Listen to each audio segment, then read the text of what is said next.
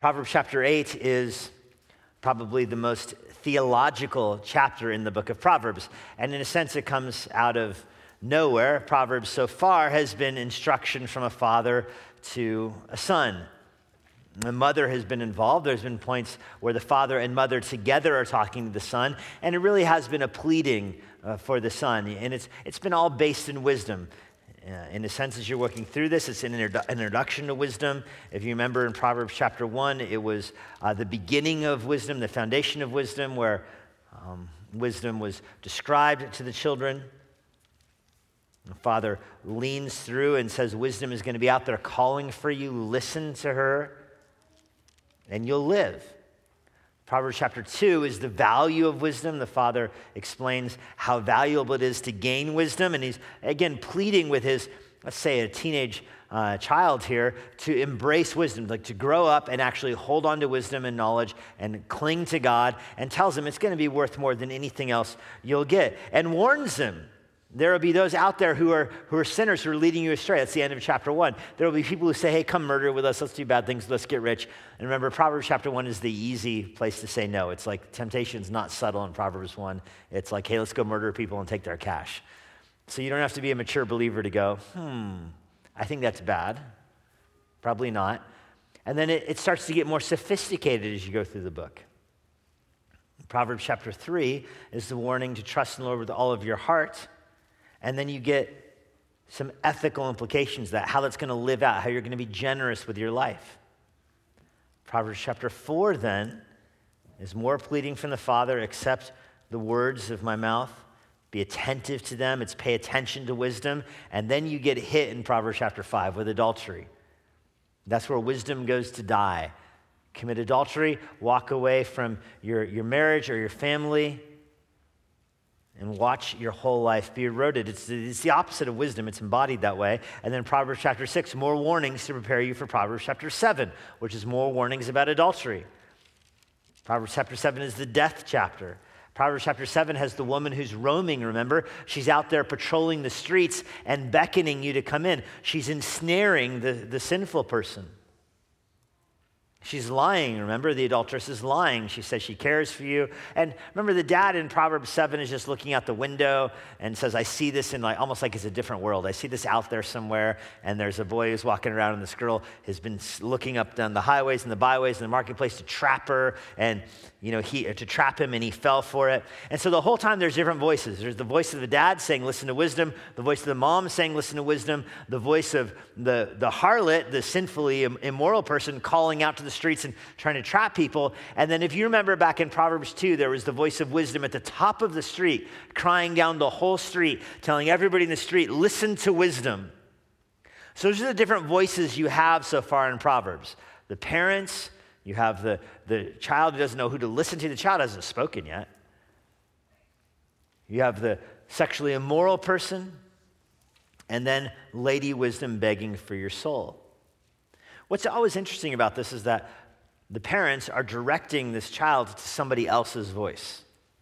The parents are constantly telling the child, you need to learn wisdom's voice and listen to that person. That's unusual in a parenting scenario. Parents don't usually direct their kids to listen to somebody else. But that's what's happening through Proverbs. Wisdom is learning to listen to the voice of wisdom. That's not what the sexually immoral person is doing. She's trapping people. And so now this teenager has the two voices clearly described. This is what wisdom looks like. This is what sexual immorality looks like. The beginning of the fear of the Lord is the beginning of wisdom. If you want treasure and knowledge and wealth, walk in wisdom. Now in Proverbs 8, you really get to meet wisdom for the first time. Now the rest of the book of Proverbs is all about wisdom lived out in life. Ethical wisdom, practical wisdom. We get a couple more chapters of the introduction, and well, really one more chapter. Chapter 9 is the last of the introduction chapters. We'll look at that next Lord's Day. And then chapter 10, all the way through chapter 30, is general wisdom for life, with chapter 31, wisdom for the godly wife, the description of her. So the rest of the book is practical wisdom. This is this is the closing scene here of the introduction of the book, and it's now introducing you to Lady Wisdom. Proverbs 8, therefore, is a fairly theological chapter because it's taking you to see, who is this voice of wisdom? Like, what is it, a fortune cookie? Like, what is wisdom? Is it a different book? Is it a different tutor? Is it a discipler, a rabbi, a mentor? What exactly is the voice of wisdom that you're supposed to listen to? Because for 7 chapters right now, you have a parent telling their child, you need to recognize wisdom's voice and listen to it at all costs. So by this point, the adulteress will kill you, and so I'm in. I want to listen to wisdom. Now what? What do I look for? Because the parents aren't saying, listen to me. The parents are saying, listen to wisdom. So now you're like, okay, I'm there. Mom, Dad, you've got me. Like when that kid died, remember the end of chapter 7? It's like he's a stag who gets hit in the liver with an arrow and is bleeding out. You're like, okay, I'll follow wisdom. After that image, the kid is like, I'm in. I don't know, what does wisdom look like? Well, Proverbs chapter 8 is your introduction to wisdom.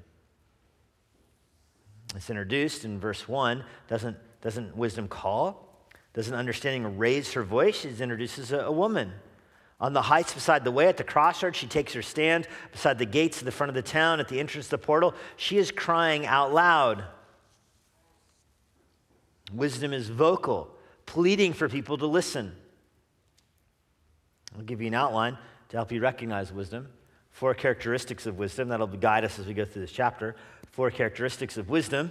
So you recognize it, and right away we're seeing that wisdom's calling out, but how do you know what voice to listen to? Wisdom's taking a stand in verse 2.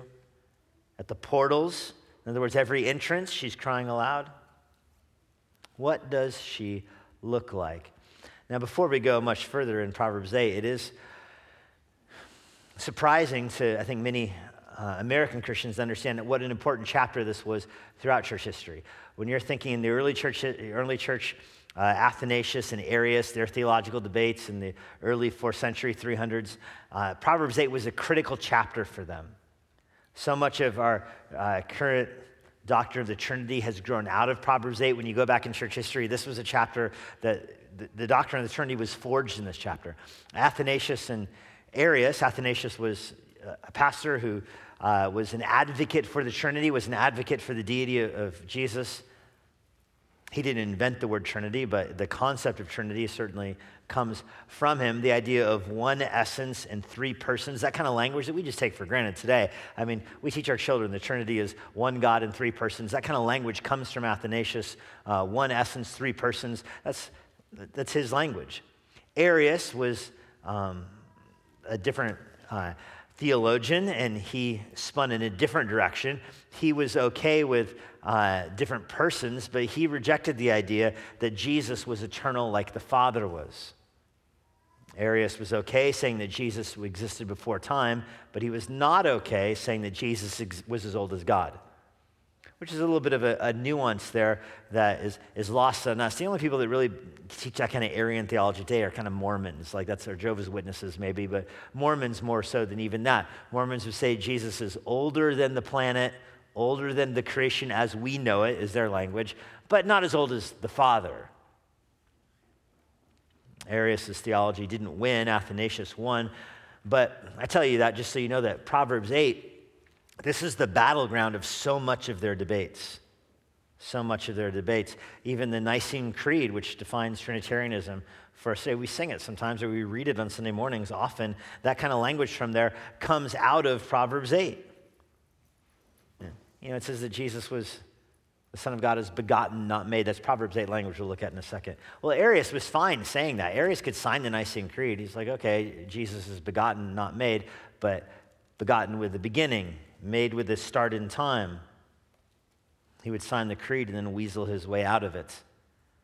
But Proverbs 8 was a chapter people kept going back to fight Arius and his heretical theology. So I tell you that before I thought about it. Did I say that at the beginning or did I say that at the end, how important this chapter is in church history? I wanted to say at the beginning because I think you can engage with this chapter now with a different gear, knowing this isn't just one more chapter in Proverbs. Like this is a chapter with massive theological debates that have played out throughout church history. And so I think it's important for us to pay attention as we go through it. These descriptions will take on a different flavor as you hear them, knowing the history of Proverbs 8. First of all, wisdom has the prerogative to reward.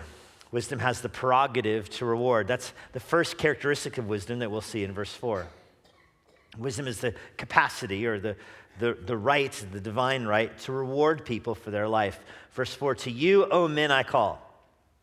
And my call is to the children of man. Wisdom's not crying to angels. It's not crying to animals. Wisdom here is given to mankind, and mankind in particular. O simple ones, learn prudence. O fools, learn sense. This is language that reminds you of Psalm 19, that the word of God makes the foolish person wise, makes the naive person more profound. The word of God's educational. That's David's language, Psalm 19. Solomon is David's son.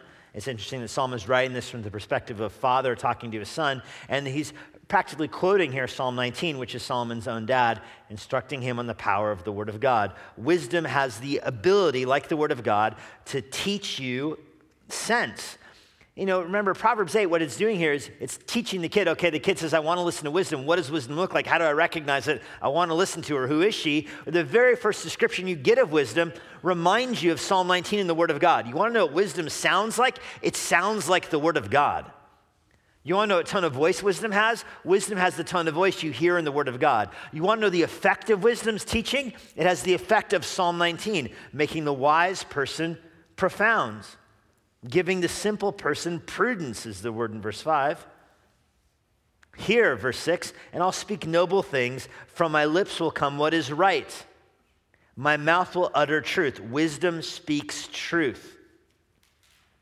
Wickedness is an abomination to my lips. The speech of wisdom is never mixed with folly. The speech of wisdom is never mixed with sin. You have your best friends might give you good advice 90% of the time, and 5% of what he says is silly and 5% is sinful, and you understand that filter in your mind. That's not the voice of wisdom. Wisdom is not your best friend. Wisdom is not the sage person down the street who's right more than the weatherman. Wisdom here only speaks the truth, always speaks the truth, and never lets any falsehood come out of her lips.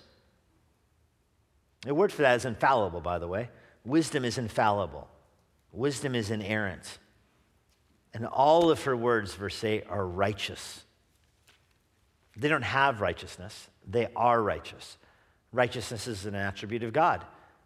The words of wisdom have that attribute. There's nothing twisted, nothing crooked in them. They are straight to those who understand, and they are right to those who find knowledge. That's interesting. You have to have understanding in order to receive wisdom. Wisdom makes the naive person mature, but wisdom does not make the naive person mature if the naive person doesn't receive wisdom as wisdom, if the naive person doesn't receive wisdom with faith. This should remind you of 1 Corinthians chapter 1 that we read earlier, that to the people in the world, the wisdom of God is foolishness. It doesn't work on them. The wisest news the world has ever learned is folly to the wisest people in the world. They don't have the ears for it. But the foolish, naive, simple person, if they have faith, wisdom engages with their faith and grows them. And then verse 10 is the prerogative to reward. Take my instruction instead of silver, knowledge rather than gold. Wisdom is better than jewels. All that you may desire cannot compare with her. Do you remember Solomon was told by the Lord, you can have anything you want? You want money? Name it. Claim it, Solomon. The first prosperity preacher right there, he could have been. Name it and claim it. And Solomon doesn't name it and claim it. Solomon names wisdom instead. And God rewards him. With wisdom, you can get the money, I suppose, if that's what you want. And Solomon, through the book of Ecclesiastes, finally understands that wisdom is just more profound than riches anyway. Well, that's the point in verse 10. It is better to have wisdom than silver or gold. There's not a lot you can say that about in life, but you can say it about wisdom. It doesn't cost you anything, but it gives you everything. Should remind you of Isaiah 55. Come, everyone who thirsts, come to the water and drink. Come who has no money, the one who has no money, come buy and eat. Come buy wine without cost, milk without money, without price. And then in Isaiah it says, why do you spend your money on things that don't actually nourish you? Rather, delight yourselves in wisdom. Incline your ear, come to me, and hear that your soul may live. That's Isaiah 55, verses 1 through 3. Job 28, remember, describes people who do all kinds of crazy things to find gold and silver. They'll lasso themselves up. They'll sway in the mines. My sister-in-law works in a mine in Montana, and, she was describing to me what they do to get this element out of the ground, and they've made these machines out of sheep bone, and they swing this element in sheep bone until it gets refined, and they use it in some kind of batteries for cell phones or something. I don't know, but it's like the most complicated process you can imagine, involving literally some element that is swirled in sheep bones deep inside of the mountain to create the right element that we need for our cell phones. People do crazy things in mines because they value money, they value gold, they value silver, they value whatever chemical that is. And Solomon says, isn't it better to do that stuff for wisdom? You'll swing on a rope underground for gold. What would you do for wisdom? That's the language of verse 10 and 11. Wisdom is better than all of that. Nothing can compare to her. She can alone reward people who search for her. Only wisdom can do that. Wisdom rewards people who search for her. What a contrast earlier. The sinner, back in Proverbs 1, says, I'll reward you if you come sin with me. And remember, in Proverbs 1, you recognize that's not actually true. The sinner is as likely to kill you as reward you. Remember, the sinner says, hey, come with me. Let's ambush that guy and take his stuff. Well, how soon until the sinner ambushes you and take your stuff? That's the way sin always works. Sin says, follow me and I'll reward you. Follow me and you'll be satisfied. Sin in this way and you'll get your reward. You'll get the experience you want, the feeling you want, the toy you want, the pride you want, the compliments you want. Whatever your category of sin is, sin says, do this and you'll get the reward. And you recognize, if you've sinned one time in your life, you recognize that's not actually true. It doesn't actually give you the reward. It lies to you. Sin lies. It says, oh, you'll like this, and then you don't like it. Oh, you'll be rewarded, and you'll feel proud and powerful, and then you're not. Sin is a liar. Wisdom always rewards. Wisdom always delivers. Nothing compares to her. So first of all, wisdom is the power to reward. Secondly, wisdom is the power to rule. Wisdom alone has the power to rule. Verse 12, I, wisdom, dwell with prudence. I find knowledge and discretion. In other words, knowledge and discretion, ethical actions come from wisdom, not the other way around. The fear of Yahweh is the hatred of evil. Pride and arrogance are the way of evil. Perverted speech I hate. We've heard that refrain before. Instead, verse 14, I have counsel and sound wisdom. I have insight, I have strength. These are attributes that wisdom possesses. This is language of possession. Wisdom says, I possess these things. I possess knowledge. Wisdom possesses wisdom. In other words, wisdom is not wise because wisdom went to school. Wisdom is wise because wisdom possesses wisdom. Very different than how you and I are wise. You and I can have wisdom by studying and acquiring it. Wisdom does not study and acquire it. Wisdom just is it by its own nature. Wisdom, by definition, is wise. Wisdom takes counsel with herself. She doesn't go to somebody else for counsel. She is counsel. Verse 15, by me kings reign and rulers decree what is just. By me princes rule and nobles, all who govern justly. There's an ethical distinction there. Those that govern justly have a particular relationship with wisdom. Nevertheless, every king in the world reigns by wisdom's decree. Wisdom is, to use the New Testament language, sovereign over every king and every prince and every mayor and every person in authority in the world. Wisdom is sovereign over their position. Wisdom has decreed their position before the foundation of time. It's only by wisdom's decree that the king can reign. And the rulers who do what is just are in a special relationship with wisdom. This is not even talking about those inside of the covenant with Israel. This is any ruler anywhere in the world who is ruling justly is ruling by wisdom's command. I should remind you of Romans 13. That every ruler, every king has authority because it comes from God.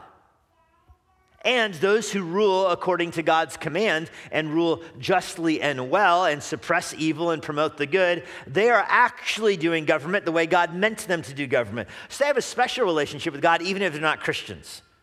They're actually following the pattern God cut out for them. That's coming from Proverbs 8. Where every king, good ones, bad ones, and medium ones, they all are ruling under the sovereign authority of wisdom. And yet those who rule justly and wisely are truly following the pattern of wisdom. Wisdom is a source of common grace, in other words. This reminds me of one passage, 1 Chronicles 29. Therefore David blessed Yahweh. This is David's capstone prayer here, blesses Yahweh at the presence of all the assembly. And David said, "Blessed are you, O Yahweh, the God of Israel, our Father, forever and ever. Yours, O Yahweh, is the greatness and the power and the glory and the victory and the majesty. All that is in heavens and in earth is yours. Yours is the kingdom, O Yahweh. You're exalted as head over all. Riches and honor come from you, and you rule over all."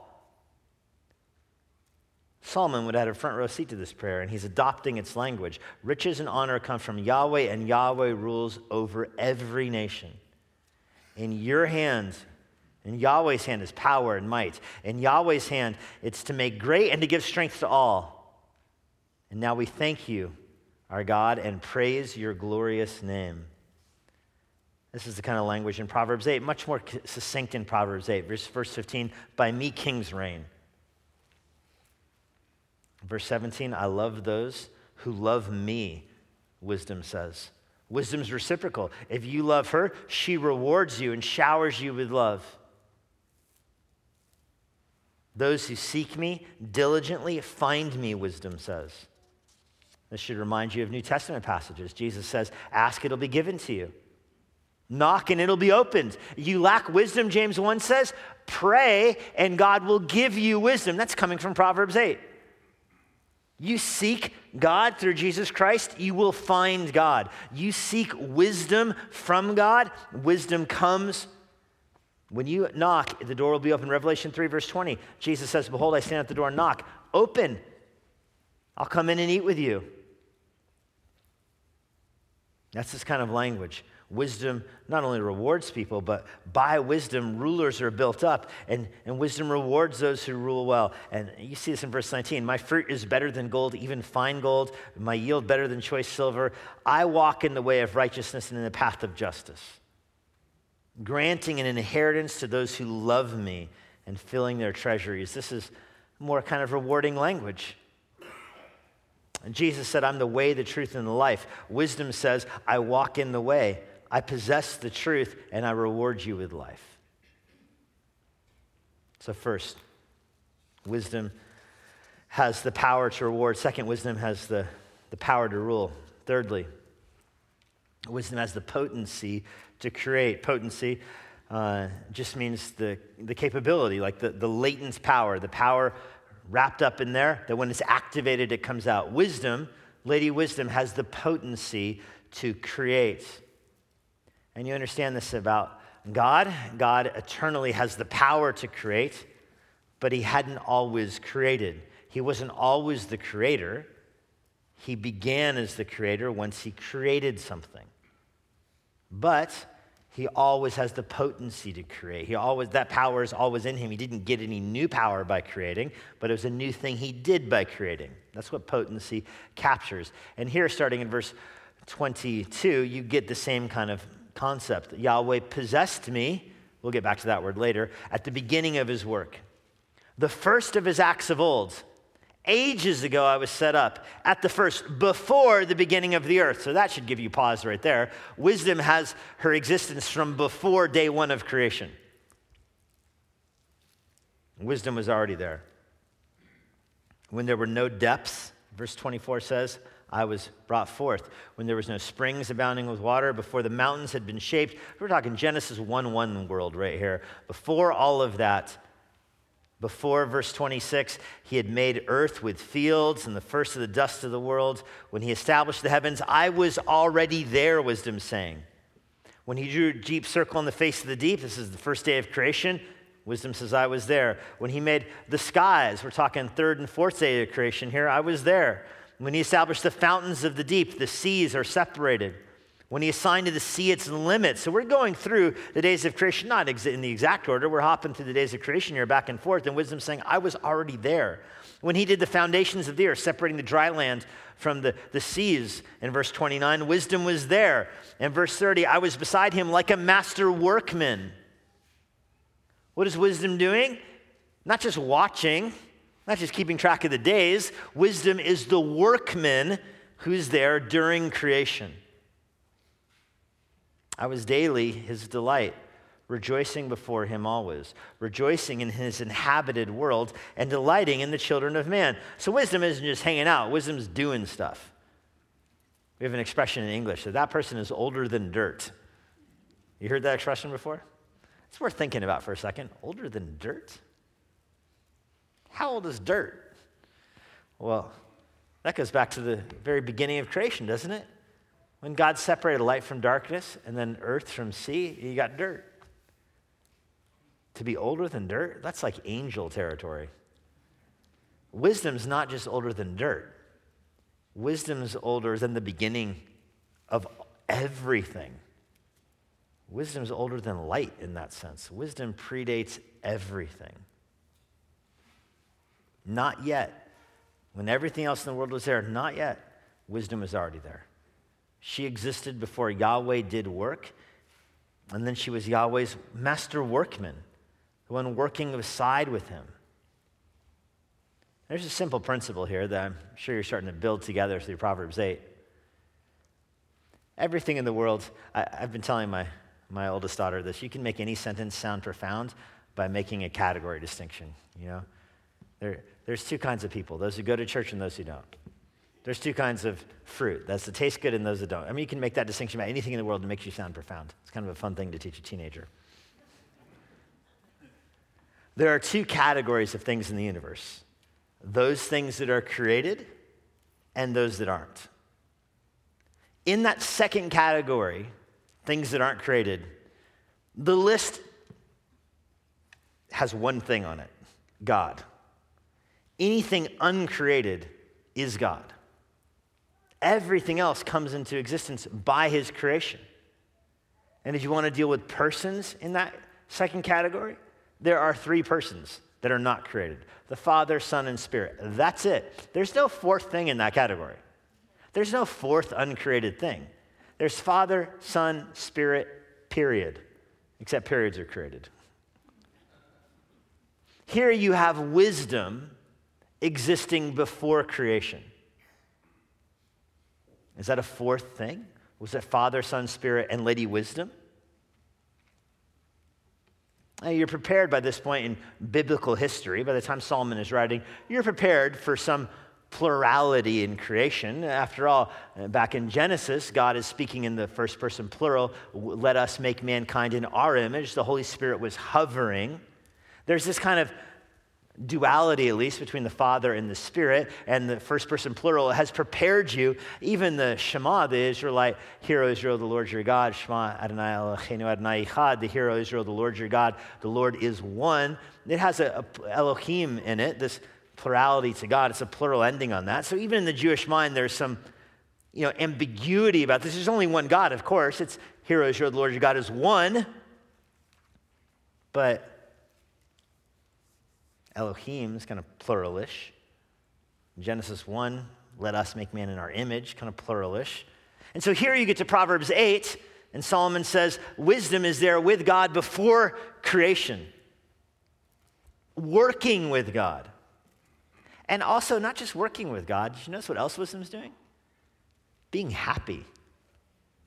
Wisdom is rejoicing with God. Wisdom's psyched about things. See this down here in verse 30? I was found like a master workman. I was daily his delight. Rejoicing before him always. Rejoicing. So is that 5 things now? Father, Son, Spirit, wisdom, and joy? Where'd joy come from? Is joy a fifth thing? Was joy a pre-created thing? The best way to understand this is when you put the whole list back on the screen again. Oh, we'll go point number 4. We got one more clue. Forgot about this one. My favorite one. Wisdom has been begotten. This is from verse 22. Yahweh possessed me. And that word ESV, possessed, it's the word for beget or begot. It's not a word we use in English. In English, we have the word for women. Women give birth. What's the word for what a father does? Sired might be a word that people use, but you do that with horses. You don't do it with people, I guess. The old English word, Hebrew has a word for it, beget or begotten. This is a word for the father giving life to someone. Begotten. And that's the word here in verse 22. Yahweh beget me or begotten me, and it's rendered here into The ESV is possessed rather than begat. And possessed, I assume, is fine. The Father had him in possession, but at the beginning of his work. So notice that. Before the Father created anything, he had his Son already there. That's what it means to be begat. Before the Father, at the beginning, so the very first thing the Father makes, the very first thing outside of the Trinity the Father makes, the second person was already there. That's the doctrine of eternal generation, it's called. And in verses 23, it's referred to as set up. It's begotten, but set up is just a way to express that. It doesn't mean the Son had a chronological beginning, but it means that the Son is indeed the Son. The Son has his life from the Father. That's what it means to be Son. That's all it means to be a son, is to have your life from your father. All it means to be a father is to give life to a child. That's it. It's not more complex than that.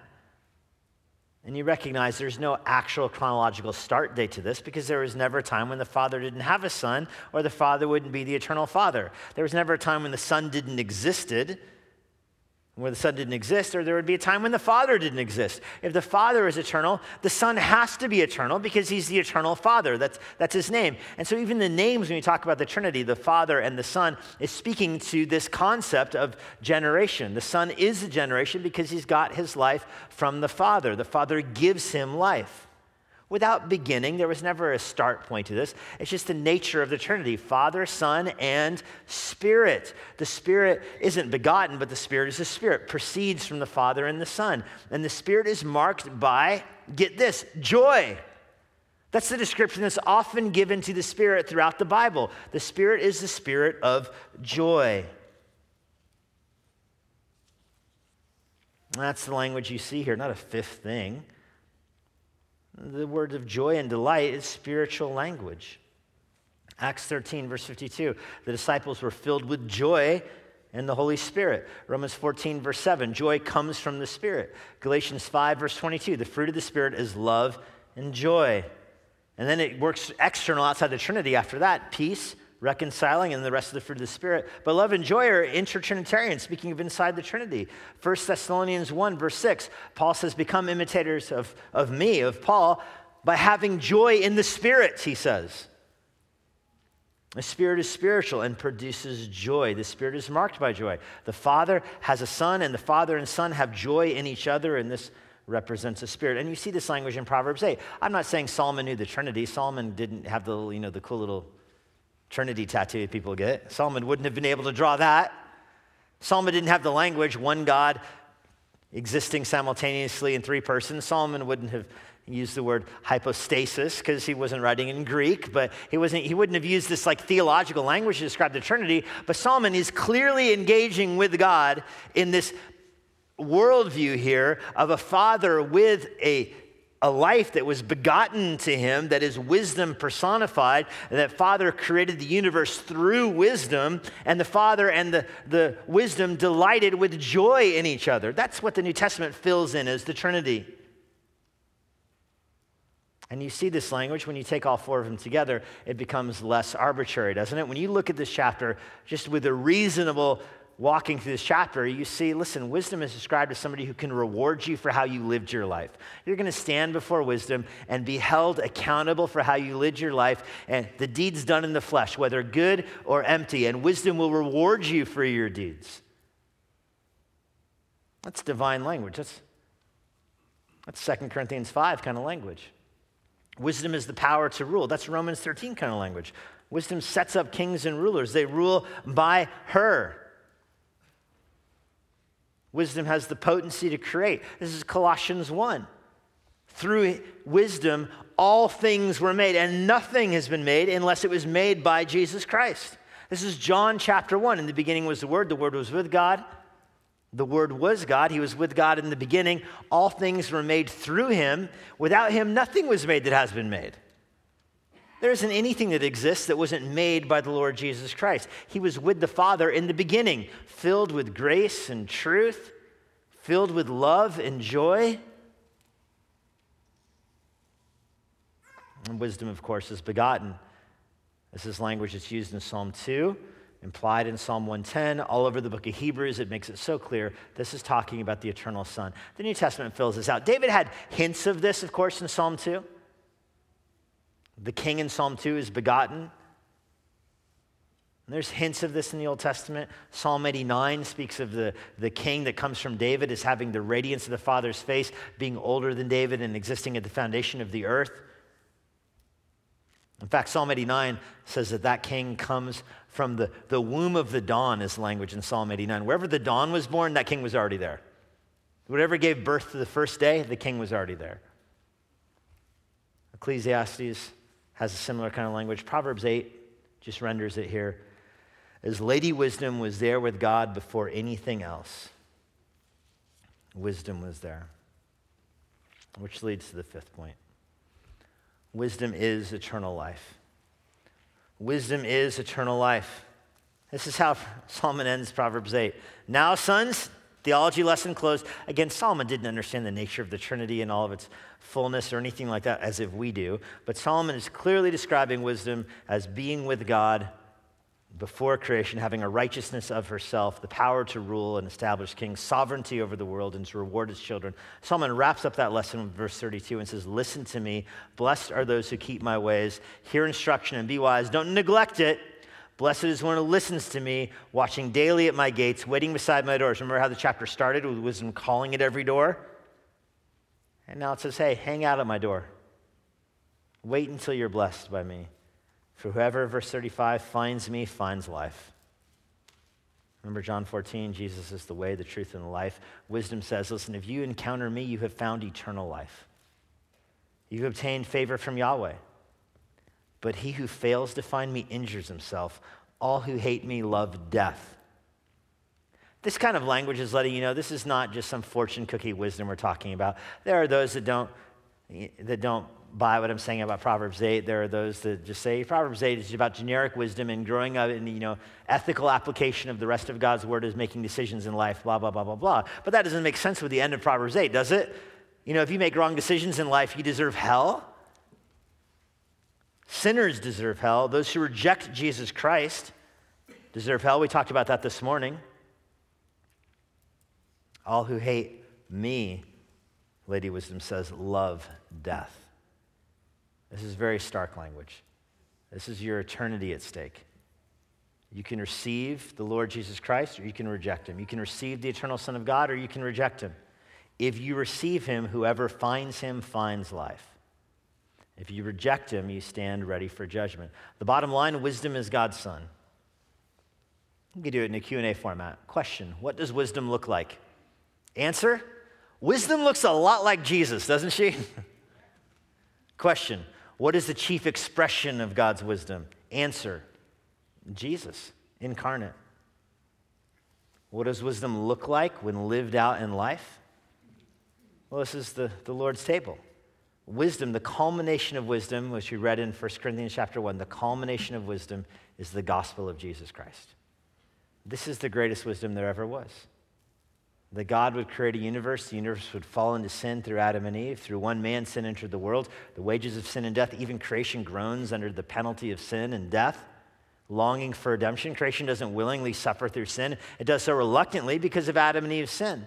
And yet, God chooses to redeem people and make them into a new creation through their faith in Jesus Christ. He sends himself, the Son. Lady Wisdom comes incarnate as the person of Jesus Christ, who leads a sinless life, as of course wisdom would, because wisdom is the antithesis of sin. Of course, sinful words aren't going to come out of Jesus' lips. His lips abhor sin. You learned that in chapter 8. He leads a sinless life, dies bearing the penalty for our sin. What wisdom of God to figure out how to rescue sinful people by giving their sin to a sinless substitute. We would never have designed this, but Jesus designed it.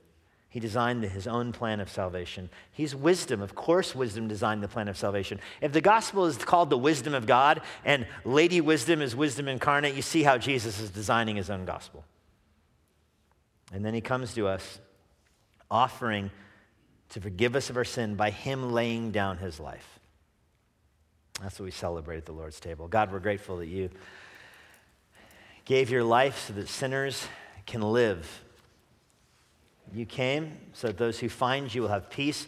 You stand at the door and knock, and those who open it, you come in and you eat with them, Revelation 3 says. You partake of the bread and of the wine with those who open the door to you through faith. This table in front of us is for believers to celebrate the gospel, the wisdom of God incarnate. Of course, we know your wisdom, your plan of wisdom. It seemed so foolish to Pilate, he couldn't understand it. Why would you die? It seemed foolish even to Peter, who forbids you from enacting it. It seemed suicidally foolish to Judas, and yet it was the wisdom of God unveiled to the world. We know that we would never appreciate this wisdom were it not for your Holy Spirit. Your Spirit is the one who searches the mind of God. No one knows your mind, O Lord, except your Spirit. But you have given us your Spirit, and so we can see your heart. As we see your heart, it looks a lot like this table in front of us. Your body laid down, broken for sin. Your blood poured out as an atoning sacrifice. So, Lord, we receive that sacrifice and we give you thanks for it.